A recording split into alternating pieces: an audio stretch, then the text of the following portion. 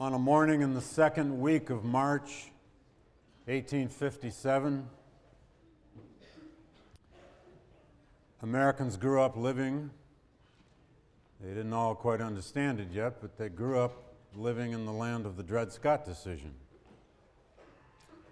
And if you were African American, that really meant something.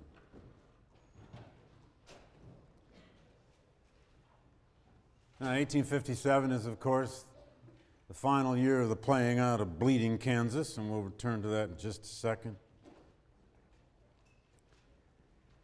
And we're going to discuss mostly today the story of one abolitionist. You could say the most famous abolitionist, certainly the most notorious American abolitionist, John Brown.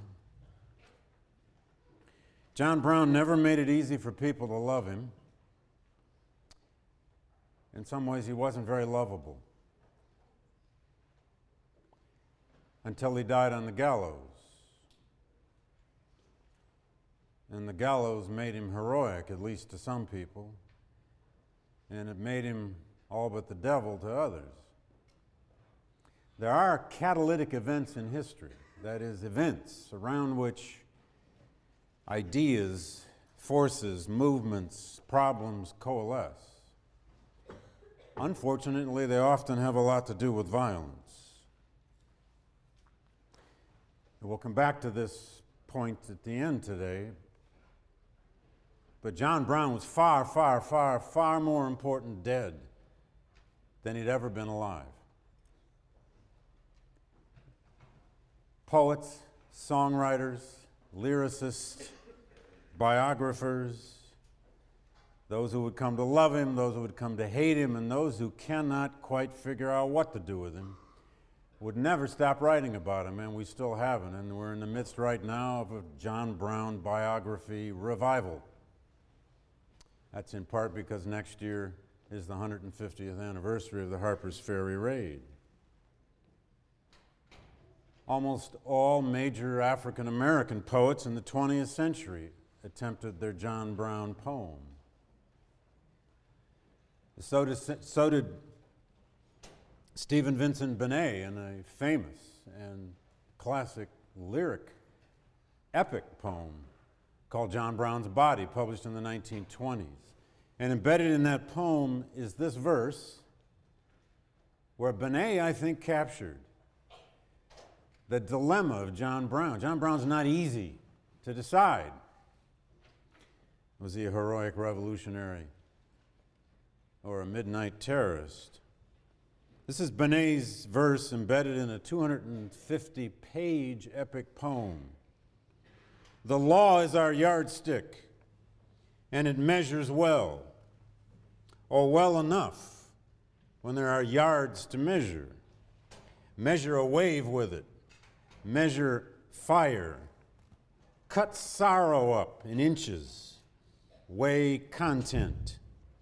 You can weigh John Brown's body well enough, but how and in what balance do you weigh John Brown? He had no gift for life, no gift to bring life, but his body and a cutting edge, and he knew how to die. More on old John Brown coming up. The year before John Brown's raid, the most important, the most exhilarating, and by far the most substantively interesting political debates in American history would occur in Illinois.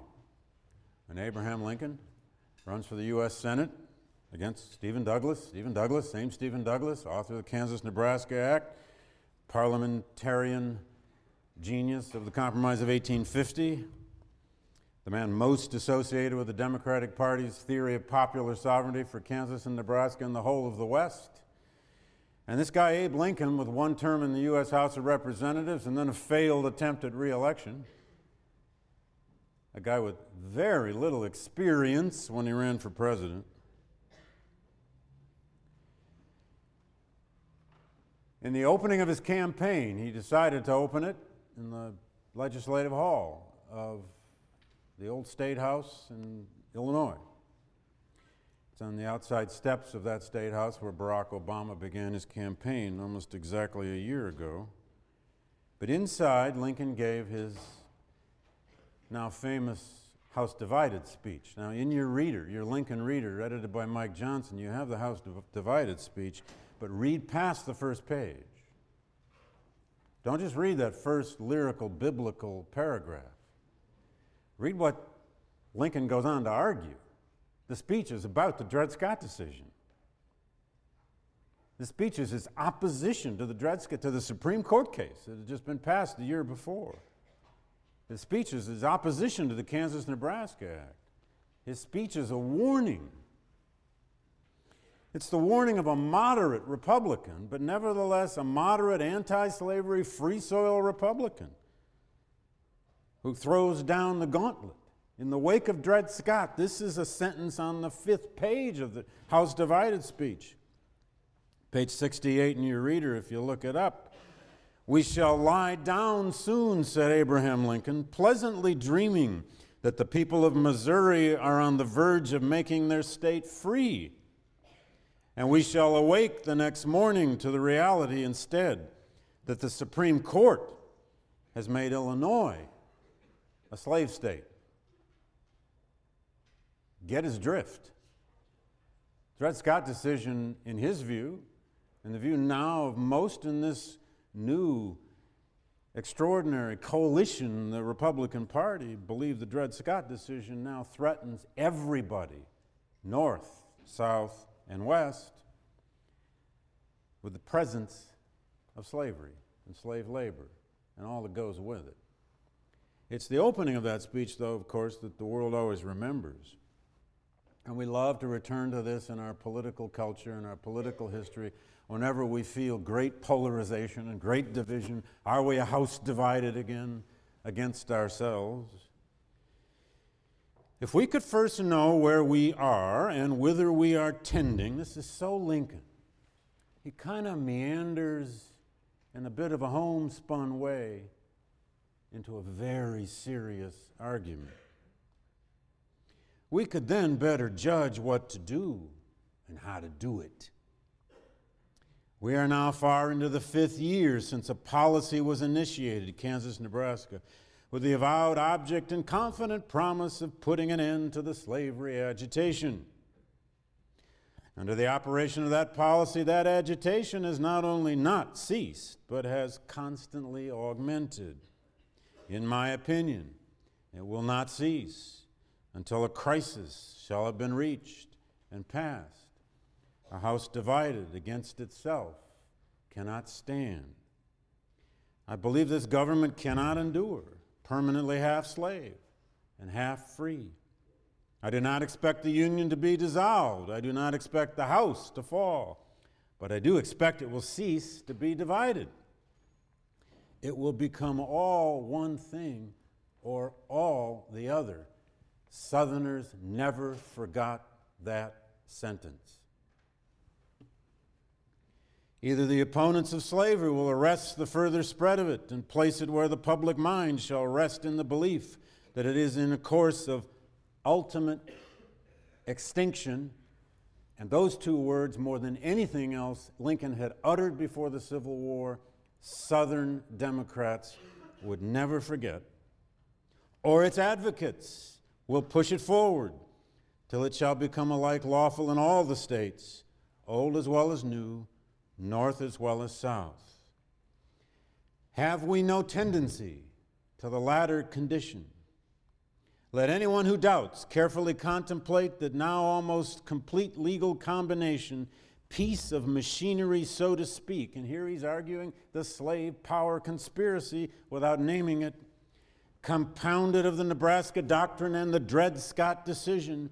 Let him consider not only what work the machinery is adapted to do, and how the machinery and how well adapted, but also let him study the history of its construction and trace, if he can, or rather fail if he can, to trace the evidences of design and concert of action among its chief bosses from the beginning. It's all there. The Republican Party coalition of ideas and fears is all there. Well, what was everybody so angry about over the Dred Scott decision? It's just a Supreme Court decision.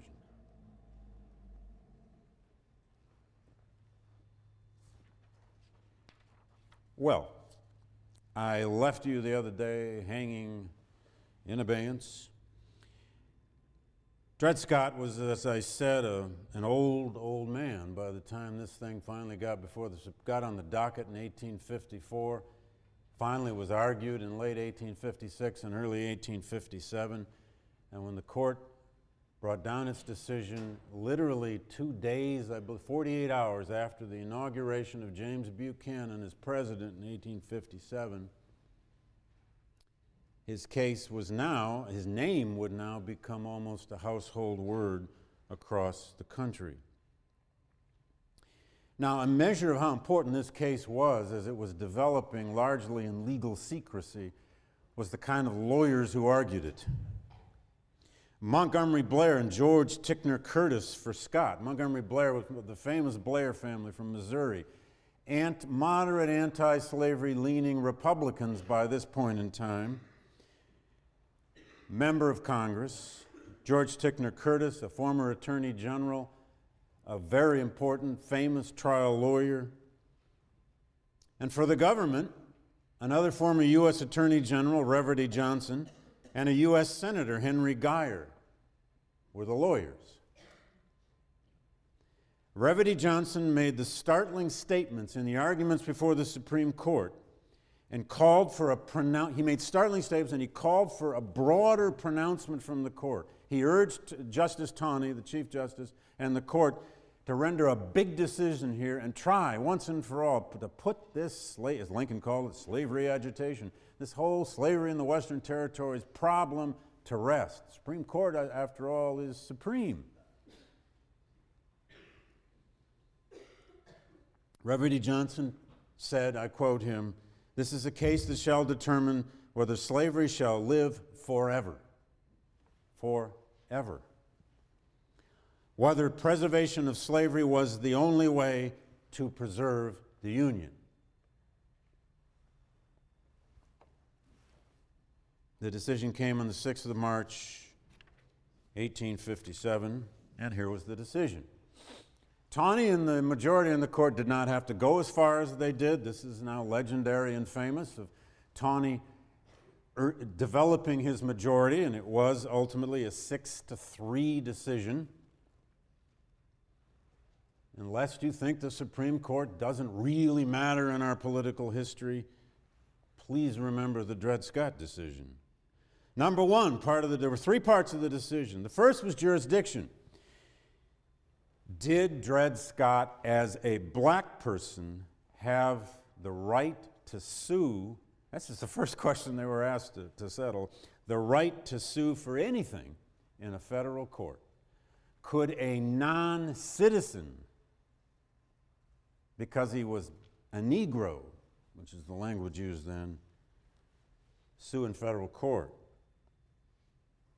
2, did Scott's residence on free soil, remember his 4 years with Dr. Emerson, his former owner from 1834 to 1838, living in Minnesota Territory, did his residence on free soil entitle him to freedom?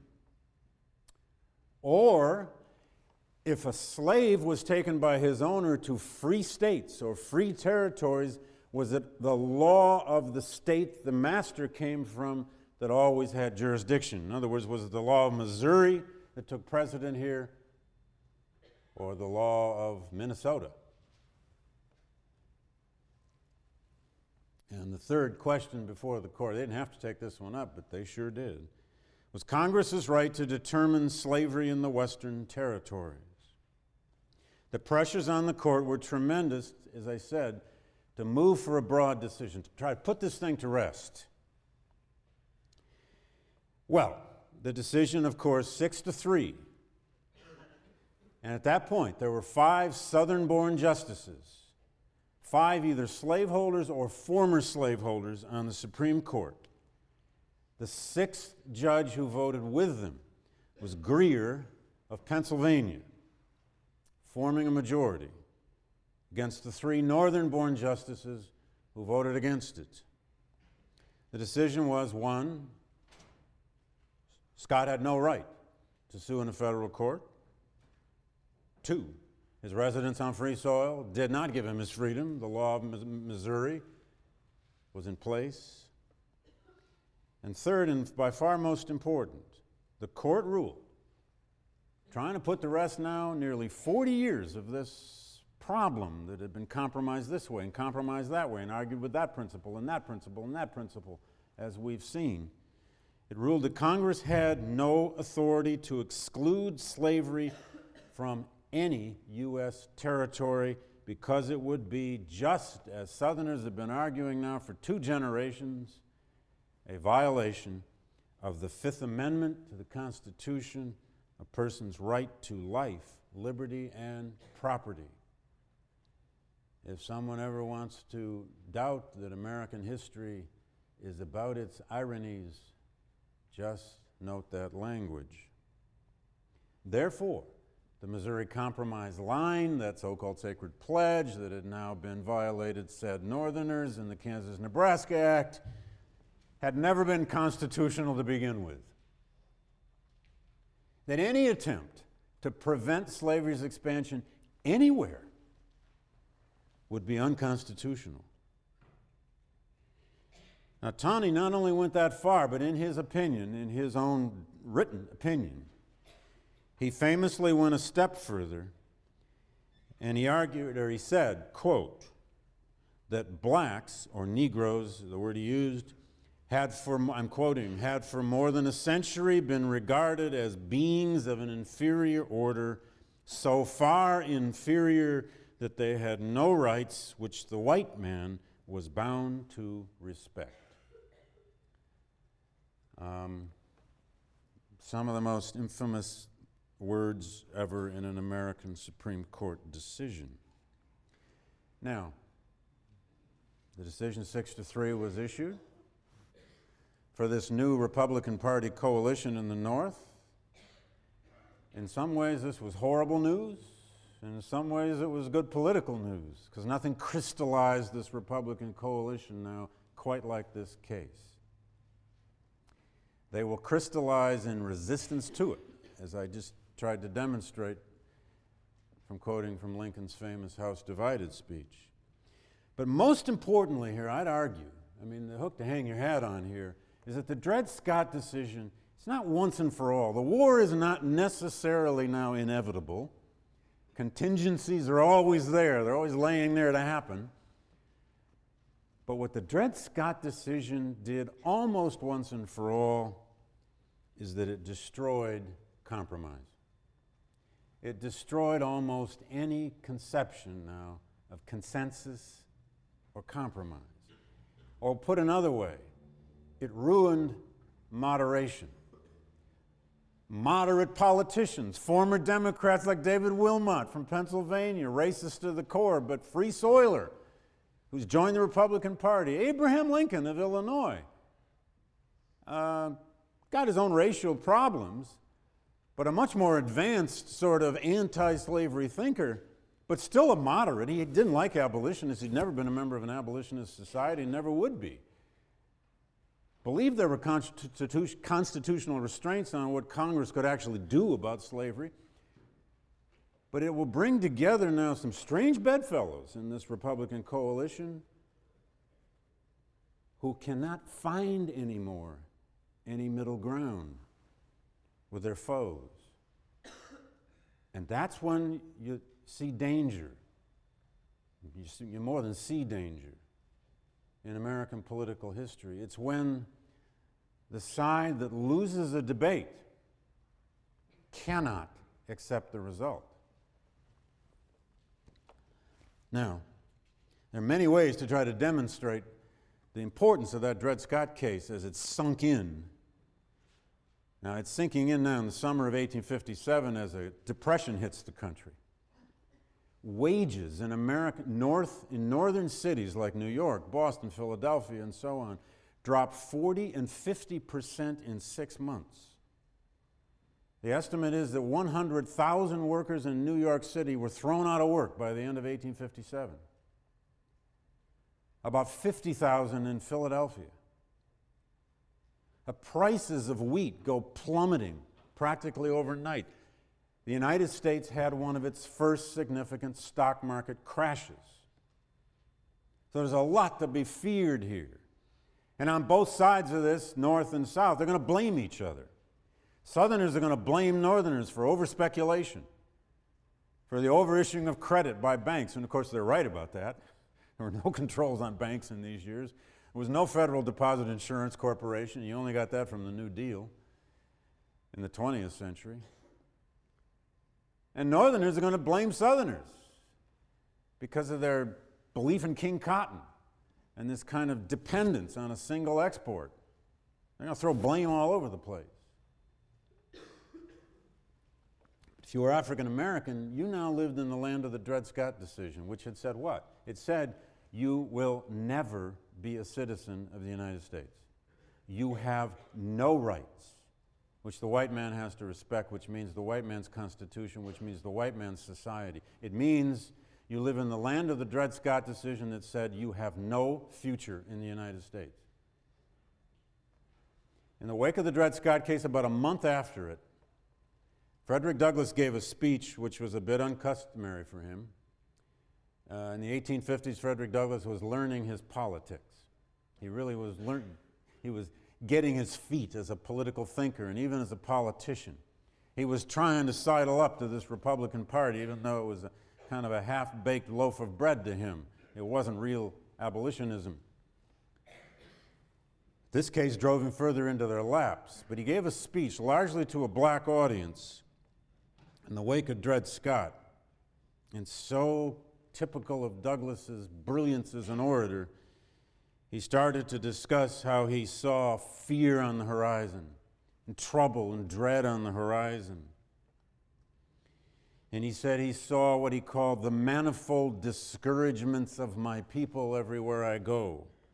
I quote him, "They fling their broad and gloomy shadows across the pathway of every thoughtful colored man in this country." And then he ended with this lament. I see them, these are discouragements. I see them clearly and feel them sadly with an earnest, aching heart. I have long looked for the realization of the hope of my people, standing as it were, barefoot and treading upon the sharp and flinty rocks of the present and looking out upon the boundless sea of the future. I have sought in my humble way to penetrate the intervening mists and clouds and perchance to see in the distance of time at which the cruel bondage of my people should somehow end and the long entombed millions rise from their foul grave of slavery and death. But of that time I can now know nothing, and you can know nothing, and all is uncertain at this point. I walk by faith and not by sight. That's Douglass's beautiful and terrible way of expressing that he's now told, as an African American, you have no future in the United States.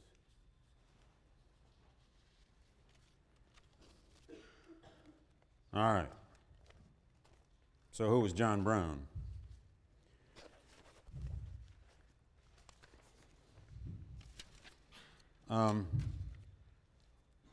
That picture, I'm going to show you just a couple images here. John Brown, of course, has been a fascination for artists, to say the least. I don't want to take too much time with this, but this is a black and white version. I don't know if you can see the rope up here.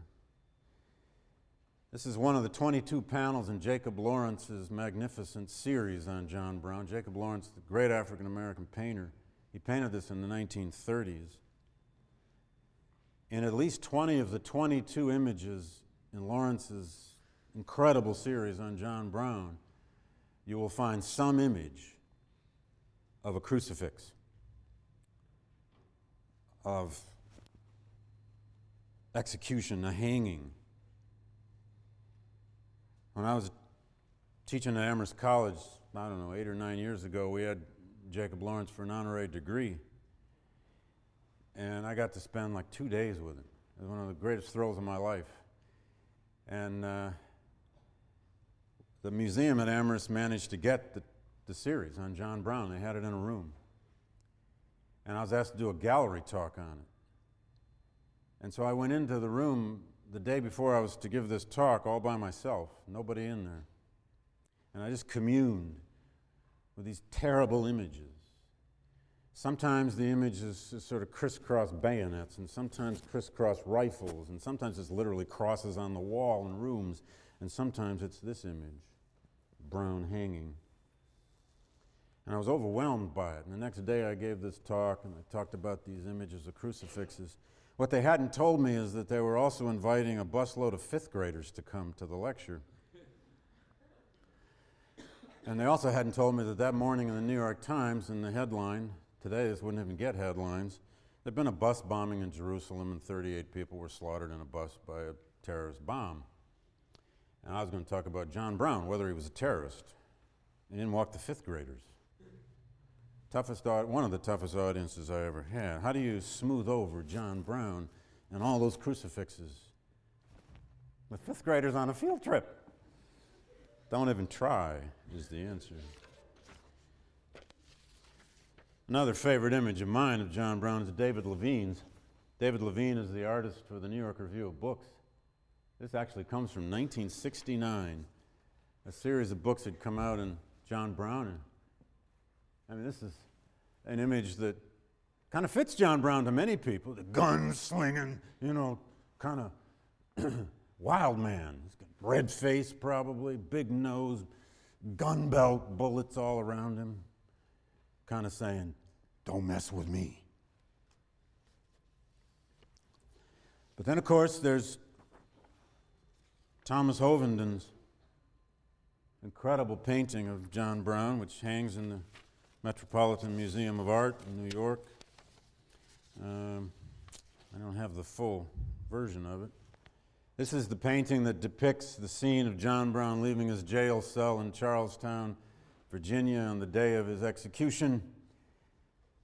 According to the artist, with the hangman's noose already around his neck before he even rode to the gallows, details. And a black woman comes up with her baby and raises her baby to John Brown, and he kisses the child. It's the legend of the kiss, as John Greenleaf Whittier put it in a poem. That didn't happen, but in art, anything can happen.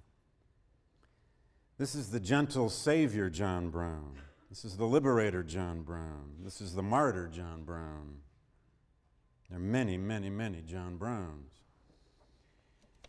And you're going to start hearing about and seeing a lot more of them next year.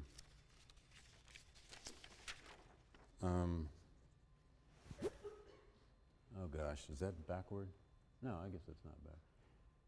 You can't see that very well, but so be it. Well, John Brown was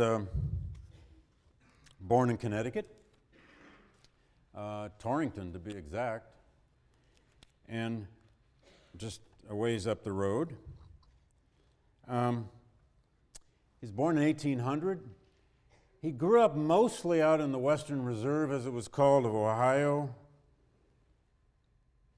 He witnessed at the age of 12 the beating of a slave boy. There were remnants of slaves still traversing the North in the 18-teens. He tried divinity school for a little while at the age of 16, but said he quit because of insufficient funds and because all the reading caused him sore eyes. He experienced a confession of faith in his father's church, a congregational, old-fashioned Calvinist congregational church, when he was about 16. He married first in 1820. His first wife would die on him. He had no less than 20 children by 2 wives over some 30 years. 9 of those children would die in infancy.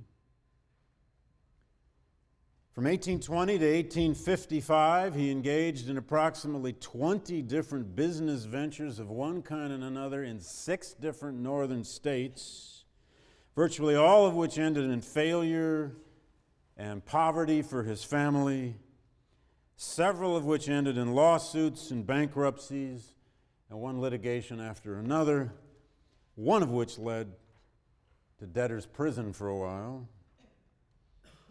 He and his family had lived a poverty-stricken, rolling stone existence across the northern states. Probably what sustained him, and we know a good deal about this, was his religion, his faith, his theology, if you want. He was a kind of orthodox 19th century Calvinist. He believed in such things as innate depravity, providential designs, predestination on some level, and the total human dependence on a sovereign and arbitrary God, and an arbitrary God that sometimes chose certain individual human beings in history to act for him. He believed in an Old Testament kind of justice, an eye for an eye and a tooth for a tooth. He punished his children and his employees with Mosaic vengeance. He had a puritanical obsession with the wickedness of other people. He could be domineering, vain, obstinate, as one friend once put it, impervious to a joke. Probably not a lot of fun to just have lunch with. He gave orders, remembered Brown's younger brother, quote, like a king against whom there is no rising up. He was a thoroughgoing nonconformist. He probably never joined any formal anti-slavery organization, although he went to lots of their meetings. He never joined a political party, and we're not even sure if he ever voted. He was a practitioner of what would become known in these years, certainly by the 1850s, of a kind of higher law doctrine about slavery, an allegiance to God's will and God's law above man's law. To John Brown, put simply, slavery represented an unjustifiable state of war by one portion of the people against another. And in a state of war, you do what's necessary to defend yourselves. He believed slavery was an evil so entrenched, and he was dead serious about this, so entrenched in America that it required revolutionary ideology and revolutionary means to eradicate it. And it led him, as it has often in history led most proponents of revolutionary violence, that the means can therefore justify the ends.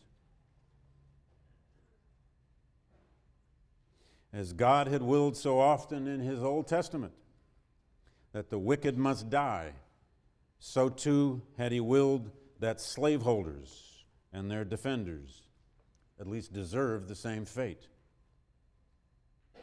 John Brown came to believe that violence in a righteous cause was like a rite of purification. Now, what did he do? In brief, John Brown's interest in Kansas was intense after the Kansas-Nebraska Act. He was living by then, in upstate New York, up near what is today Lake Placid, North Elba, which is indeed where he is buried. 5 of Brown's sons went west to Kansas in late 1854 and early 1855. There's an extraordinary exchange of letters between a couple of those sons, especially Owen Brown and his father back in New York. Letters that are saying things like, "Father, you must come out here with us. There are slaveholders living over on such and such a creek within 2 miles of us, Father. Violence is beginning to break out, Father." And so the father came. And John Brown developed in Kansas by late 1855 and into 1856, his own little guerrilla band. They had gone to Kansas to fight in Kansas's border war. Now, I mentioned the other day that it was in the spring of 1856 Brown and his men are traveling along a roadway, and they get word of the beating of Charles Sumner on the floor of the Senate. I think it was first told to them that Sumner was all but dead. This, to him, great abolitionist senator. And Brown, it appears, went into a frenzy and vowed revenge. And a couple of days later, he and three of his sons, went and did visitations at 3 houses along Pottawatomie Creek in eastern Kansas, known to be an area settled by slaveholders or pro-slavery people.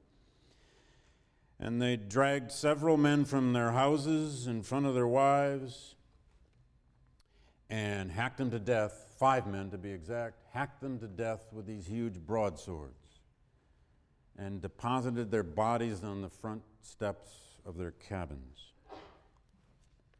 This was the Pottawatomie Creek Massacre. It touched off even greater violence in Bleeding, Kansas throughout that summer into the fall of 1856. To John Brown, he had kind of tried to even the score because just a couple weeks before that, pro-slavery forces had sacked, attacked, and burned the anti-slavery capital of Kansas, Lawrence, Kansas, burned a hotel and killed 6 people. Brown, by killing 5, said he hadn't quite evened it up. He spent the summer of 1856 in hiding into the fall. In October 1856, he left Kansas and went back east to launch what became the Harper's Ferry Conspiracy. And in legal terms, that's exactly what it was. He launched a fundraising campaign to finance a new and more daring attempt to take this war, as he put it, into Africa. By that he meant the South. It was his hope of attacking ultimately the largest federal arsenal in the United States, which was at Harper's Ferry, Virginia, at the confluence of the Shenandoah and Potomac rivers, just some 30, 40 miles from Washington, D.C. Capture that largest federal arsenal with its thousands of rifles and sidearms and barrels of gunpowder, and apparently launch a growing, developing slave insurrection down through Virginia. And it was his hope, at least, the best we can understand, to engage in effect, a violent coup d'etat and take over the state of Virginia. Now, make a long and dramatic story short enough, his fundraising campaign by 1857 fell by the way, in part because of the Panic of 1857. But he visited all over the North. He visited the parlors of many famous abolitionists in New England. He sat in Ralph Waldo Emerson's study. People hosted dinners for him.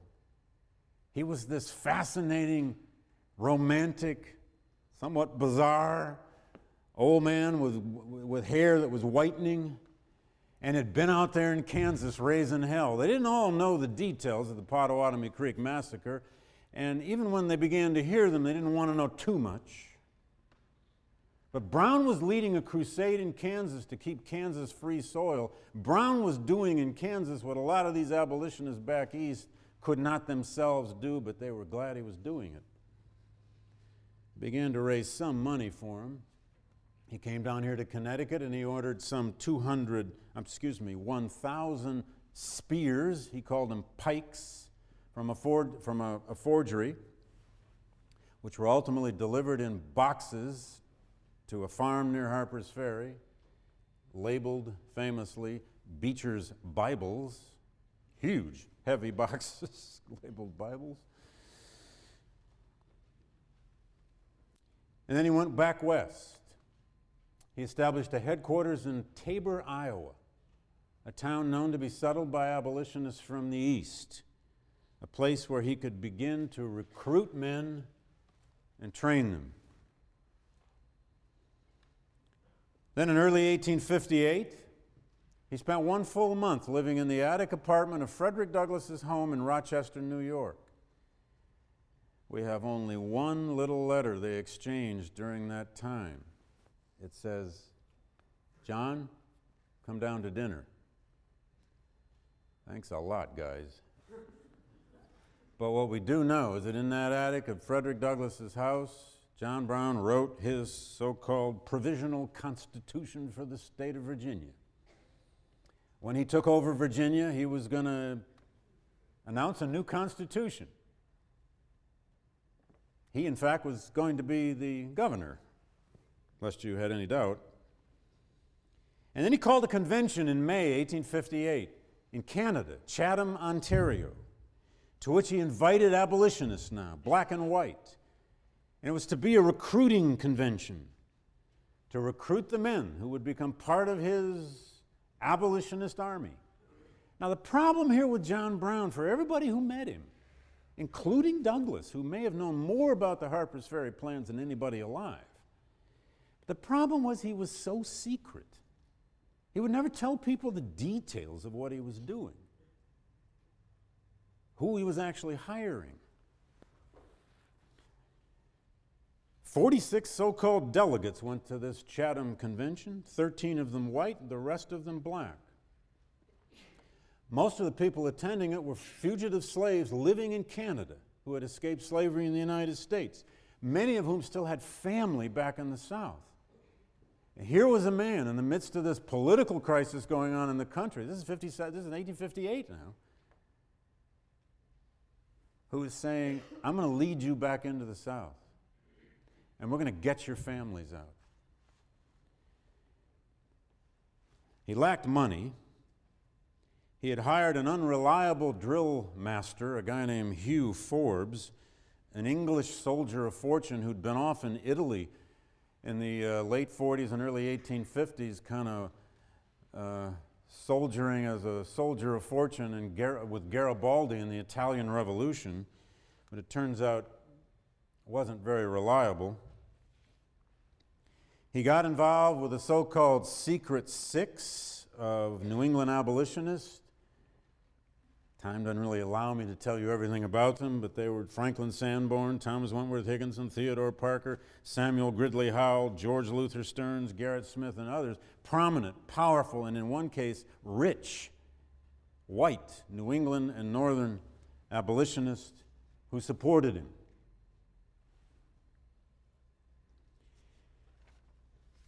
And then Brown went back out to Kansas that winter of '58.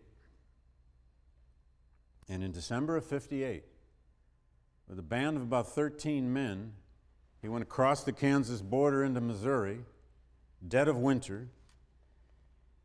He attacked 3 farms, or I suppose you could call them small plantations in Missouri, where he seized 11 slaves, killed one of the owners, and then went back across the border into Kansas and hid out for a while in the dead of January 1859 along Pottawatomie Creek. And then he engaged in an 82-day wintertime trek of over 1,000 miles with these 11 freed slaves from Kansas north into Nebraska, then into Iowa, into Grinnell, Iowa, by the way, also settled by New England abolitionists. In Grinnell, Iowa, he was given a key to the city by a mayor. And in Grinnell, where the railroad had reached as far as Grinnell, Iowa, they put them all in a boxcar, a special boxcar. And they rode by train all the way to Chicago. And then all the way to Detroit. And on the 12th of March, 1859, there was a remarkable scene on the Detroit River as John Brown ushered these 11 freed slaves from Missouri across the river into Canada. But at this point, there was a 12th. A baby had been born in the boxcar, and its mother had named him John Brown Daniels. So lest we think this guy was only a lunatic, this was the real thing. He'd freed some slaves, and he had carted them all across the northern states in the dead of winter. to their freedom. To the extent he had a messianic image, a sense of himself as a Moses, actually his greatest hero was Oliver Cromwell. If you know anything about the English Civil War and the Puritan armies, it makes sense. It was based on something. Now, I only have a few minutes. The raid on Harper's Ferry would have actually happened a bit earlier. It would have happened in the summer of 1859 had he been able to pull everything together and get everybody to gather. And in the end, it is one of those sad and tragic stories that then takes on a much, much larger meaning than anyone could have ever predicted. His so-called provisional army, that's what he called it, for his provisional constitution, for his provisional New Virginia, would ultimately be about 22 men. He rented a farm 5 miles north of Harper's Ferry in Maryland, where they were all to gather that summer. He wanted Frederick Douglass to join him. He actually had met Harriet Tubman in Canada. He tried to convince Harriet Tubman to join him. He'd heard of her legend. But she was a little too smart for this. She'd done this stuff. She had more experience in, freeing slaves and getting them out than anybody. And she apparently said, in effect, no thanks. He desperately wanted Douglass to join him, and had he joined him, Douglass would have been dead in 1859. But Douglass did have a final meeting with John Brown at an old stone quarry outside of Chambersburg, Pennsylvania, in late August of 1859. He went down from New York with a fugitive slave Douglass had helped to his freedom, named Shields Green. Here's Shields. Where is he? There he is. Douglass took him along. They met at this old stone quarry, and in Douglass's testimony, they had a long conversation. Brown tried one last time to talk Douglass into coming with me. And Douglass, in his recollection, famously said, I can't do it. You're going to be trapped in a, how's he put it? You're going to be surrounded in a trap of steel. You will never get out. But if you must go, go. And then he said to Shields Green, your call, your choice. Well, it turns out Shields Green was a fugitive slave from Virginia. His wife was still in Virginia. He said, according to Douglass, I think I'll go with the old man. And Shields did, and he'll die at Harper's Ferry. There were 5 black men, finally, who joined John Brown's raid. Osborne Perry Anderson, Dangerfield Newby, Shields Green, John Copeland, Lewis Leary. 2 of them were Oberlin College graduates. 3 of them were former fugitive slaves. Dangerfield Newby had a letter in his pocket from his wife in Virginia when he died at Harper's Ferry. The plan, simply put, so far as we know, was to attack Harper's Ferry, take the federal arsenal, and begin, if he could, to escape into the mountains of the Blue Ridge Mountains on either side of Harper's Ferry, to establish mountain hideaways, to try from those hideaways to get slaves to escape into his lines, to arm them, and then to begin as a guerrilla warrior to selectively attack sites in northern Virginia, moving on Richmond. Now, I say to the extent we understand it, because he didn't leave us much to go on in terms of what his actual plan was. What we do know is the raid only lasted 48 hours. They never got out of Harper's Ferry. He did free about a dozen slaves in the surrounding countryside, brought them into the old fire engine house of the federal arsenal at Harper's Ferry, hid out, and the news sprung across the country like news had never spread in the United States. Partly because John Brown's first major strategic mistake, or tactical mistake, was that the Monocacy Railroad came through Harper's Ferry right as he was entering the town. They stopped the train. The first casualty was a free black watchman on that train who was shot by one of Brown's men. But then Brown, within 2 hours, let the train go. Dumb. Conductor of the train at the next town wired Washington and said 1 man and 200 men are attacking Harper's Ferry. By the time it reached Buchanan's desk in the White House, it was 500 men attacking Harper's Ferry. And within 24 hours, Buchanan ordered a contingent of U.S. Marines under the command of Robert E. Lee and a lieutenant named Jeb Stuart to get to Harper's Ferry as fast as possible and crush this slave insurrection, which they did. Now, I'm going to leave you there in this situation. Brown was captured. All but 2 or 3 of his men were killed or captured, and all those captured will be hung. One of his sons, Owen Brown, did manage to escape. What ensued at Harper's Ferry for 24 hours was an absolute pitched battle between the townspeople, local militias, and Brown's men. And many townspeople were killed.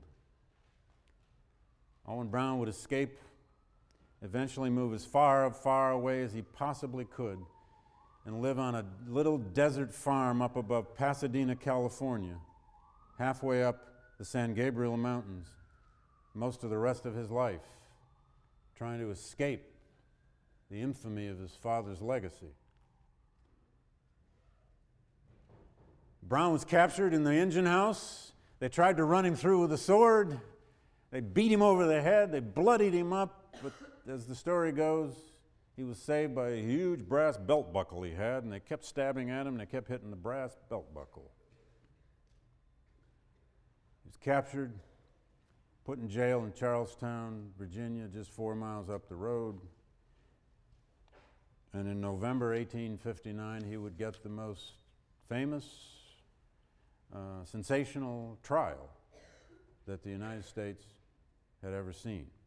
I'm going to leave you there because it's the John Brown hanging and execution and the aftermath that is the most important template of that election year of 1860 soon to come.